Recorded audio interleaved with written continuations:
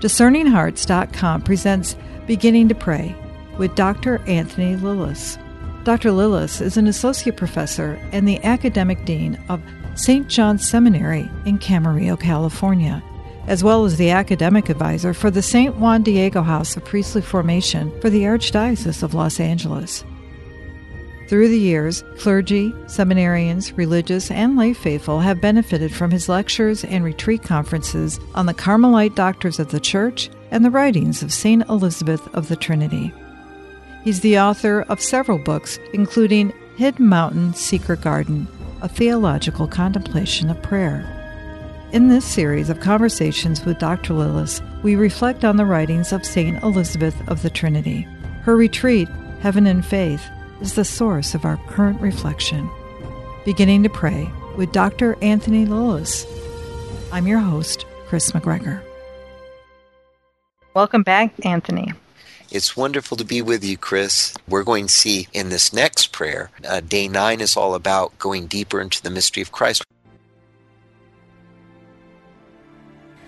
God has predestined us to the adoption of children through Jesus Christ, in union with Him, according to the decree of His will, to make the glory of His grace blaze forth, by which He has justified us in His beloved Son, in whose blood we have redemption, the remission of our sins, according to the riches of His grace, which has abounded beyond measure in us in all wisdom and prudence. The soul, now a true daughter of God, is, in the words of the Apostle, moved by the Holy Spirit Himself, all who are led by the Spirit of God are children of God. And again, we have not received a spirit of slavery to be still led by fear, but the spirit of adoption as children, in which we cry out, Abba, Father. The Spirit Himself gives witness with our spirit that we are children of God. But if we are children, we are heirs as well. I mean heirs of God and co-heirs with Jesus Christ, if only we suffer with Him so as to be glorified with Him. It is to bring us to this abyss of glory that God has created us in His image and likeness. See, says St. John, what manner of love the Father has bestowed on us, that we should be called children of God, and such we are. Now we are the children of God, and we have not yet seen what we shall be.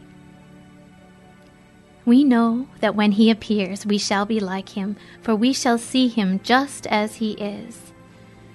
And everyone who has this hope in Him makes himself holy, just as He Himself is holy.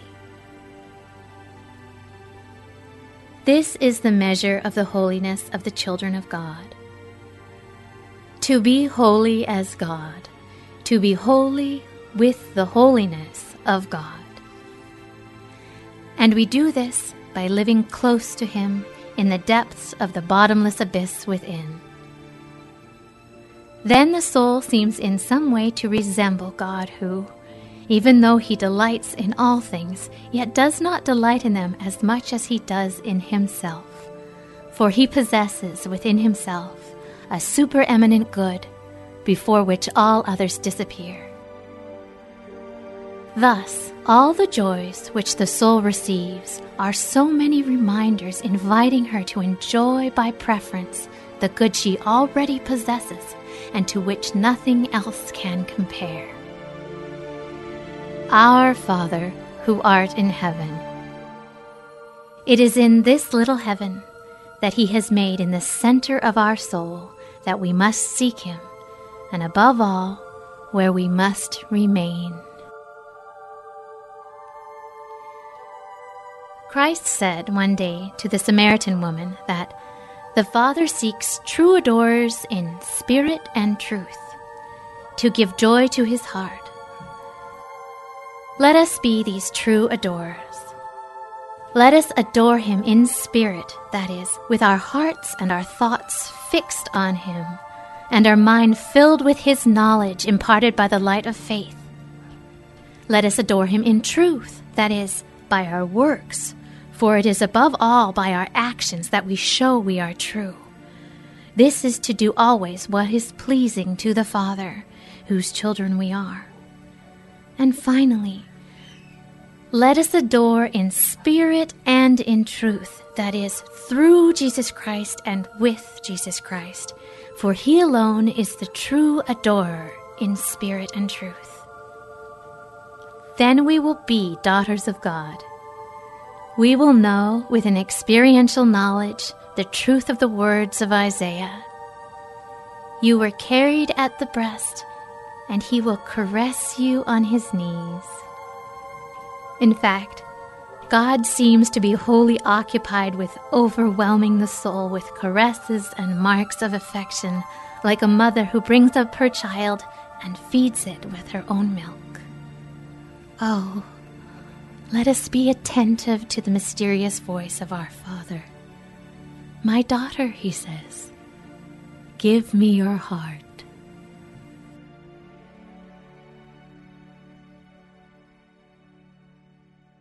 Beautiful. It is. It's a very beautiful reflection. It's very rich. Actually, 2 programs ago, we talked about the whole theology of predestination, and I talked about how for Elizabeth, she's looking at predestination like the Eastern Fathers of the Church do. That is in the order of execution, or what does this mean for my life? In the West, we've had a tendency of looking at predestination as a doctrine by which we try to explain who's in heaven and who's not in heaven. But in the book of Ephesians and in the writings of the Eastern Fathers and in the writings of Elizabeth of the Trinity, predestination isn't about the future life. It's about something right here and right now. And in this passage, we have been predestined in Christ to receive from the Father every spiritual blessing so that we can become the praise of his glory, so that his grace might blaze forth. And what this means then is that right now the Father is blessing you. If you have been baptized, you've already been the special object of the Father's affection. If you have not been baptized and you feel drawn to baptism, you are an object of the Father's affection. And that means he is lavishing his love on you through Jesus. And to call you to himself, the Father is calling you through his Son, Jesus. And the more you say yes to Jesus in your life, the more the Father will bless you and lead you deeper and deeper into the mystery of love. And so this is how Elizabeth understands predestination, that the Father from before time began has an eternal plan, and the plan is that we should be blessed through Jesus. And whenever we say yes to that plan in our life and let the Father bless us through Jesus, let him wake up in our hearts devotion to Christ, devotion that leads us to live out our faith with our actions, leads us to live out our faith in our hearts by our prayer, leads us to rely on Jesus more deeply. This is the reality of what it means to be predestined in Christ, the reality that St. Paul is talking about. Elizabeth wants to tie our relationship with Christ into this eternal reality. And the reason why she wants to do this is in our spiritual lives, sometimes we're going along and we think it's all us, or we think that we're making mistakes and things are haphazard, or God has forgotten about us. And in all those kinds of questions, what's lurking behind those questions is a lack of confidence in our Father, a lack of confidence that he really wants what is best for us, that he really yearns for us to thrive. Sometimes in the back of our hearts, we have a propensity of, in fact, not only not trusting him enough, but even distrusting him and thinking that we need to handle things on our own. As long as we're falling back into that and not trusting the Father, not trusting in the Lord, not relying on the Lord, as long as that's kind of the reaction of our souls, we don't really get to grow into the depth of encounter that the Lord would want for us. The Lord wants us to entrust everything to him and to believe that he is enough for us. It seems as though everything in it is the acknowledgement of Jesus in us, the dwelling, that it's no longer I who live, but he who lives in me, but even more so in that relationship with that loving Father. Yeah, and this, you're right. And this is the great work of grace. For Elizabeth, she doesn't really use the word grace very much, but Mm-hmm. the theology of grace totally lives in her writings. The way she uses descriptive language for grace. And so for her, she'll describe the inner movements of Jesus's heart. That's grace. When the inner movements of Jesus's heart are are moving in you, that is grace. What is grace? Grace is a gift from God that makes you like him. And so to have your heart move with the same sentiments and emotions and affection that moved in the heart of Jesus, that's being made like Jesus. That's grace. It's a gift from God. Um, and so in the very beginning of that prayer, in fact, we heard we're not slaves, and we're not to relate to God in fear. We're to relate to God as his children, meaning with all the affection of love. How can we do that? On our own, we can't. But with Christ living in us, his presence in us, Jesus, gives us the affections of his heart, allows us to be stirred and informed by those affections. It transforms everything. And what this means is a trusting surrender to the presence of Jesus, the presence of the Holy Spirit in the depths of our heart, as he moves on our affections, even when we can't feel it, even when he doesn't seem like he's there. This is the reality of what's happening, and we cleave to that by faith.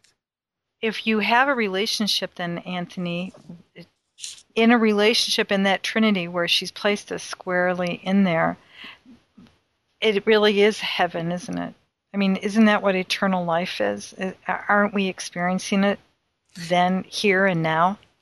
Yeah, it's beautiful to think about what heaven is. We go all the way back to Genesis. Remember that heaven and earth were separated. Heaven is the place where God's will is done.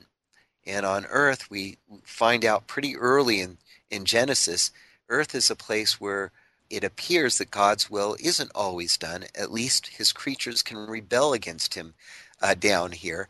And God, though, never gave up on us and constantly renewed his promise to save us. And that promise was fulfilled by Jesus. And what did Jesus teach us to pray?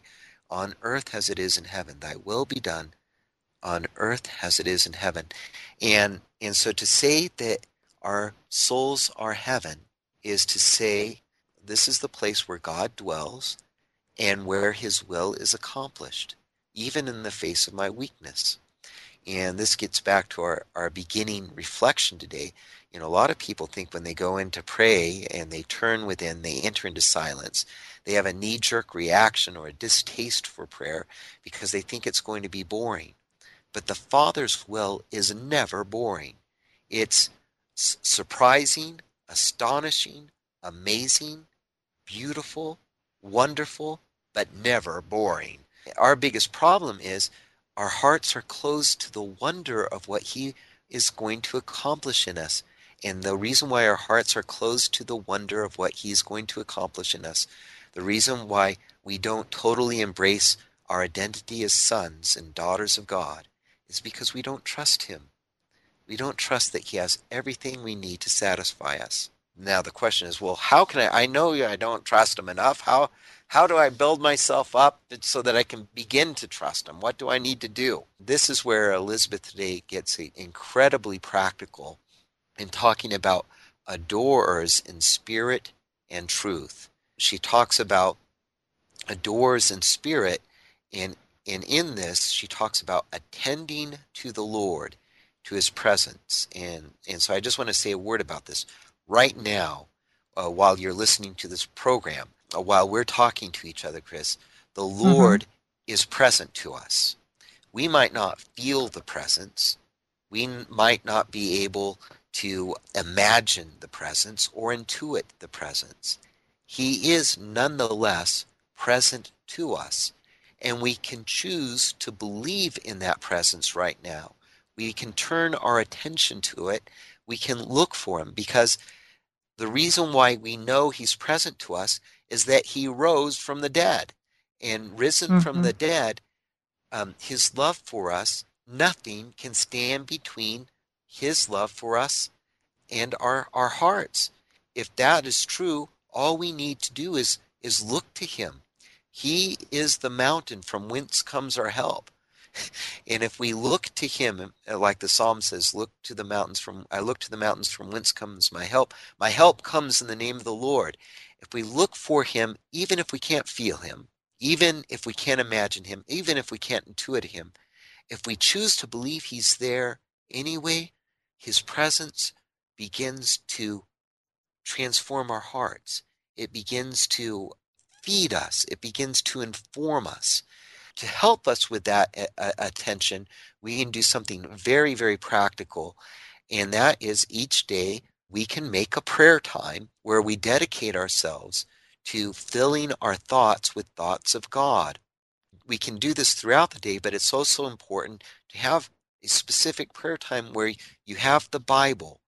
Um, some people use a little periodical called Magnificat. It has all the readings, the daily readings in it, plus readings from the lives of the saints and other beautiful little articles. Whatever you use, it doesn't really matter. The Bible, the liturgy, the hours, um, or the writings of a saint or a mystic, or the writings of Elizabeth of the Trinity. And if you sit down for 15 minutes to a half hour and simply read, and then as you read, you'll find these beautiful, beautiful ideas that are in the scriptures, ideas that are filled with God. And when you notice those ideas, or you find those ideas that are just filled with God, rest with those ideas. Allow those thoughts to fill you, to inform you, so that the, your mind becomes formed to think in this theologically, to think theologically. Theology in the ancient sense was to have your mind soaked with God, soaked in his presence, soaked in his truth, baptized, held captive by Christ. And so as you're reading along in the scriptures, or in St. Augustine, or whoever you choose, you'll notice all of a sudden your mind pausing on some idea that's so rich and so beautiful. Elizabeth is saying, let that happen. Let your thoughts be occupied with him. She's inviting us to find readings and read scriptures and to think about our faith and let our mind get caught up in it. And the more our mind is caught up with it, we find it easier and easier to attend to his beautiful presence, his presence that is always there. We find it easier to believe in that presence even when we can't feel it. So this is one practical thing. Then a second practical thing that she tells us to do is to do good works, to do works of mercy. There are corporal works of mercy and there are spiritual works of mercy.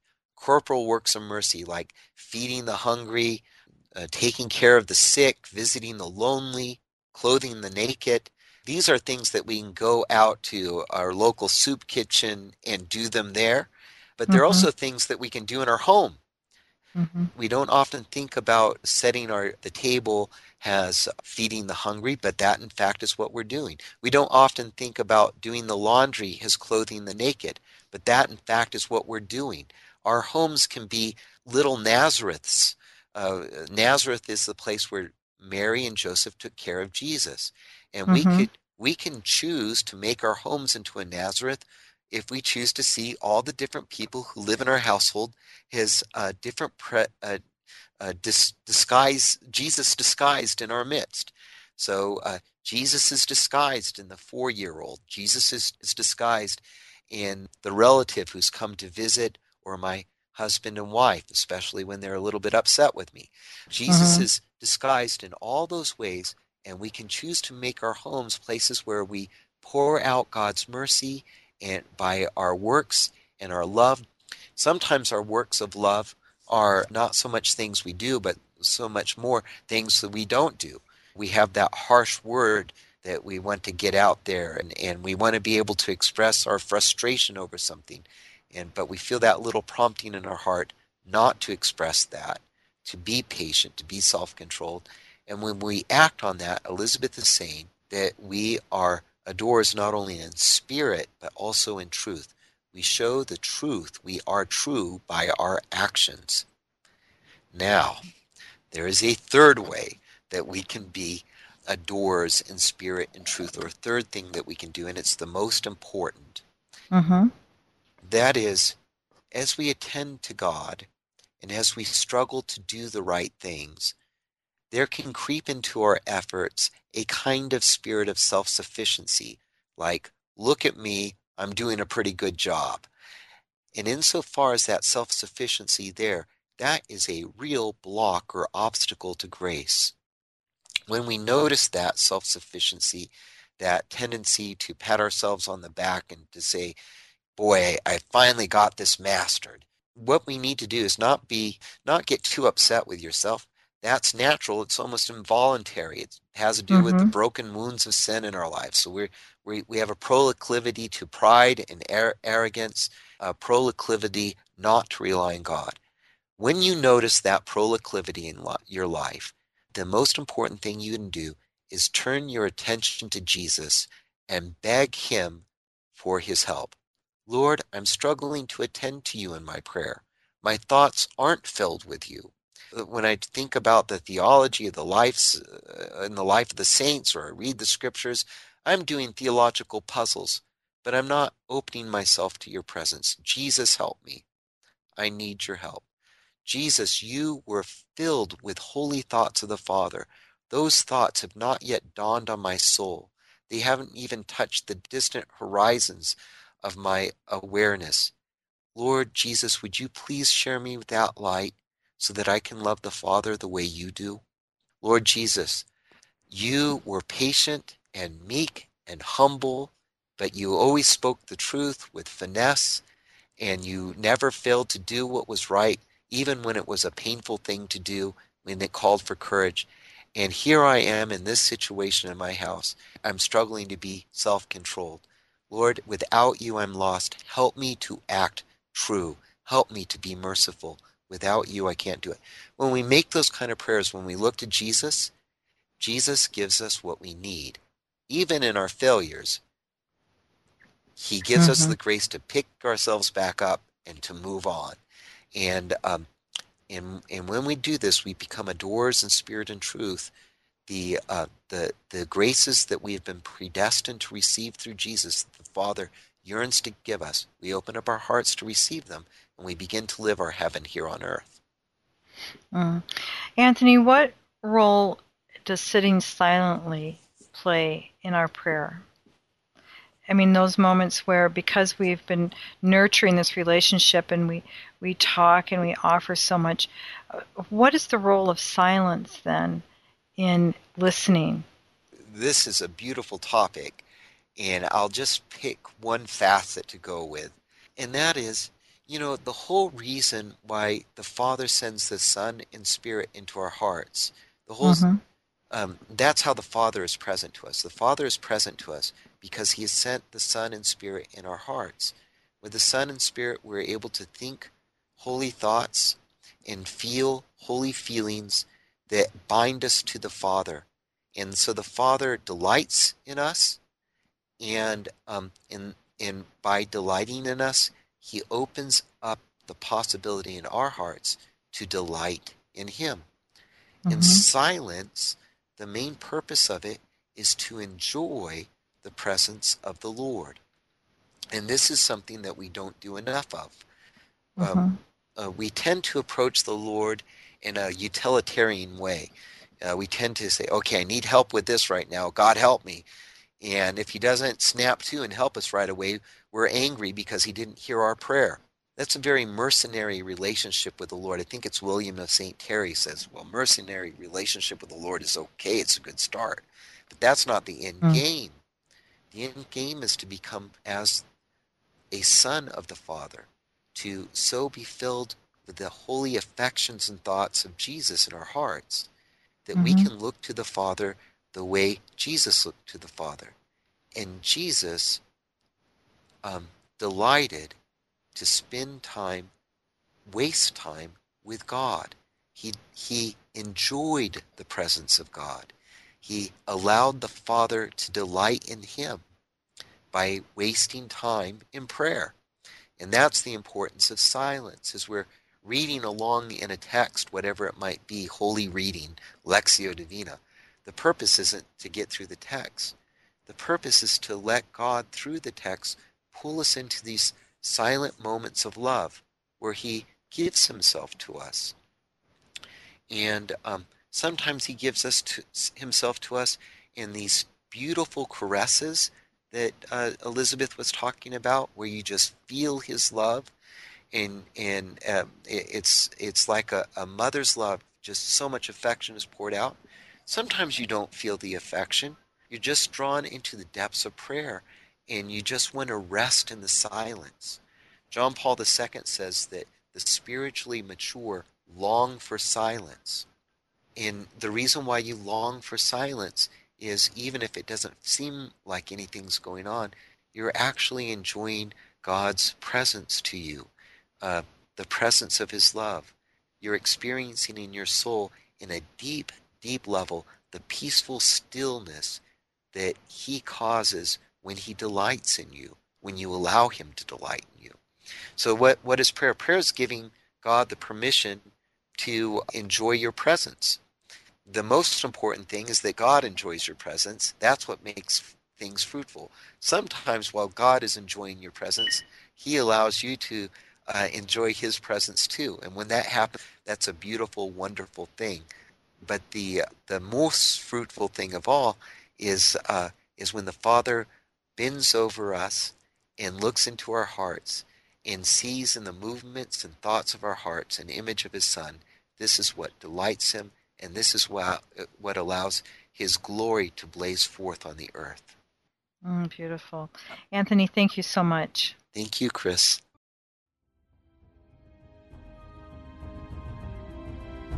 You've been listening to Beginning to Pray with Dr. Anthony Lilles. To hear and or to download this episode, along with hundreds of other spiritual formation programs, visit discerninghearts.com. This has been a production of Discerning Hearts. I'm your host, Chris McGregor. We hope that if this has been helpful for you, that you will first pray for our mission. And if you feel us worthy, consider a charitable donation, which is fully tax deductible, to help support our efforts. But most of all, we hope that you will tell a friend about discerninghearts.com and join us next time for Beginning to Pray with Dr. Anthony Lilles.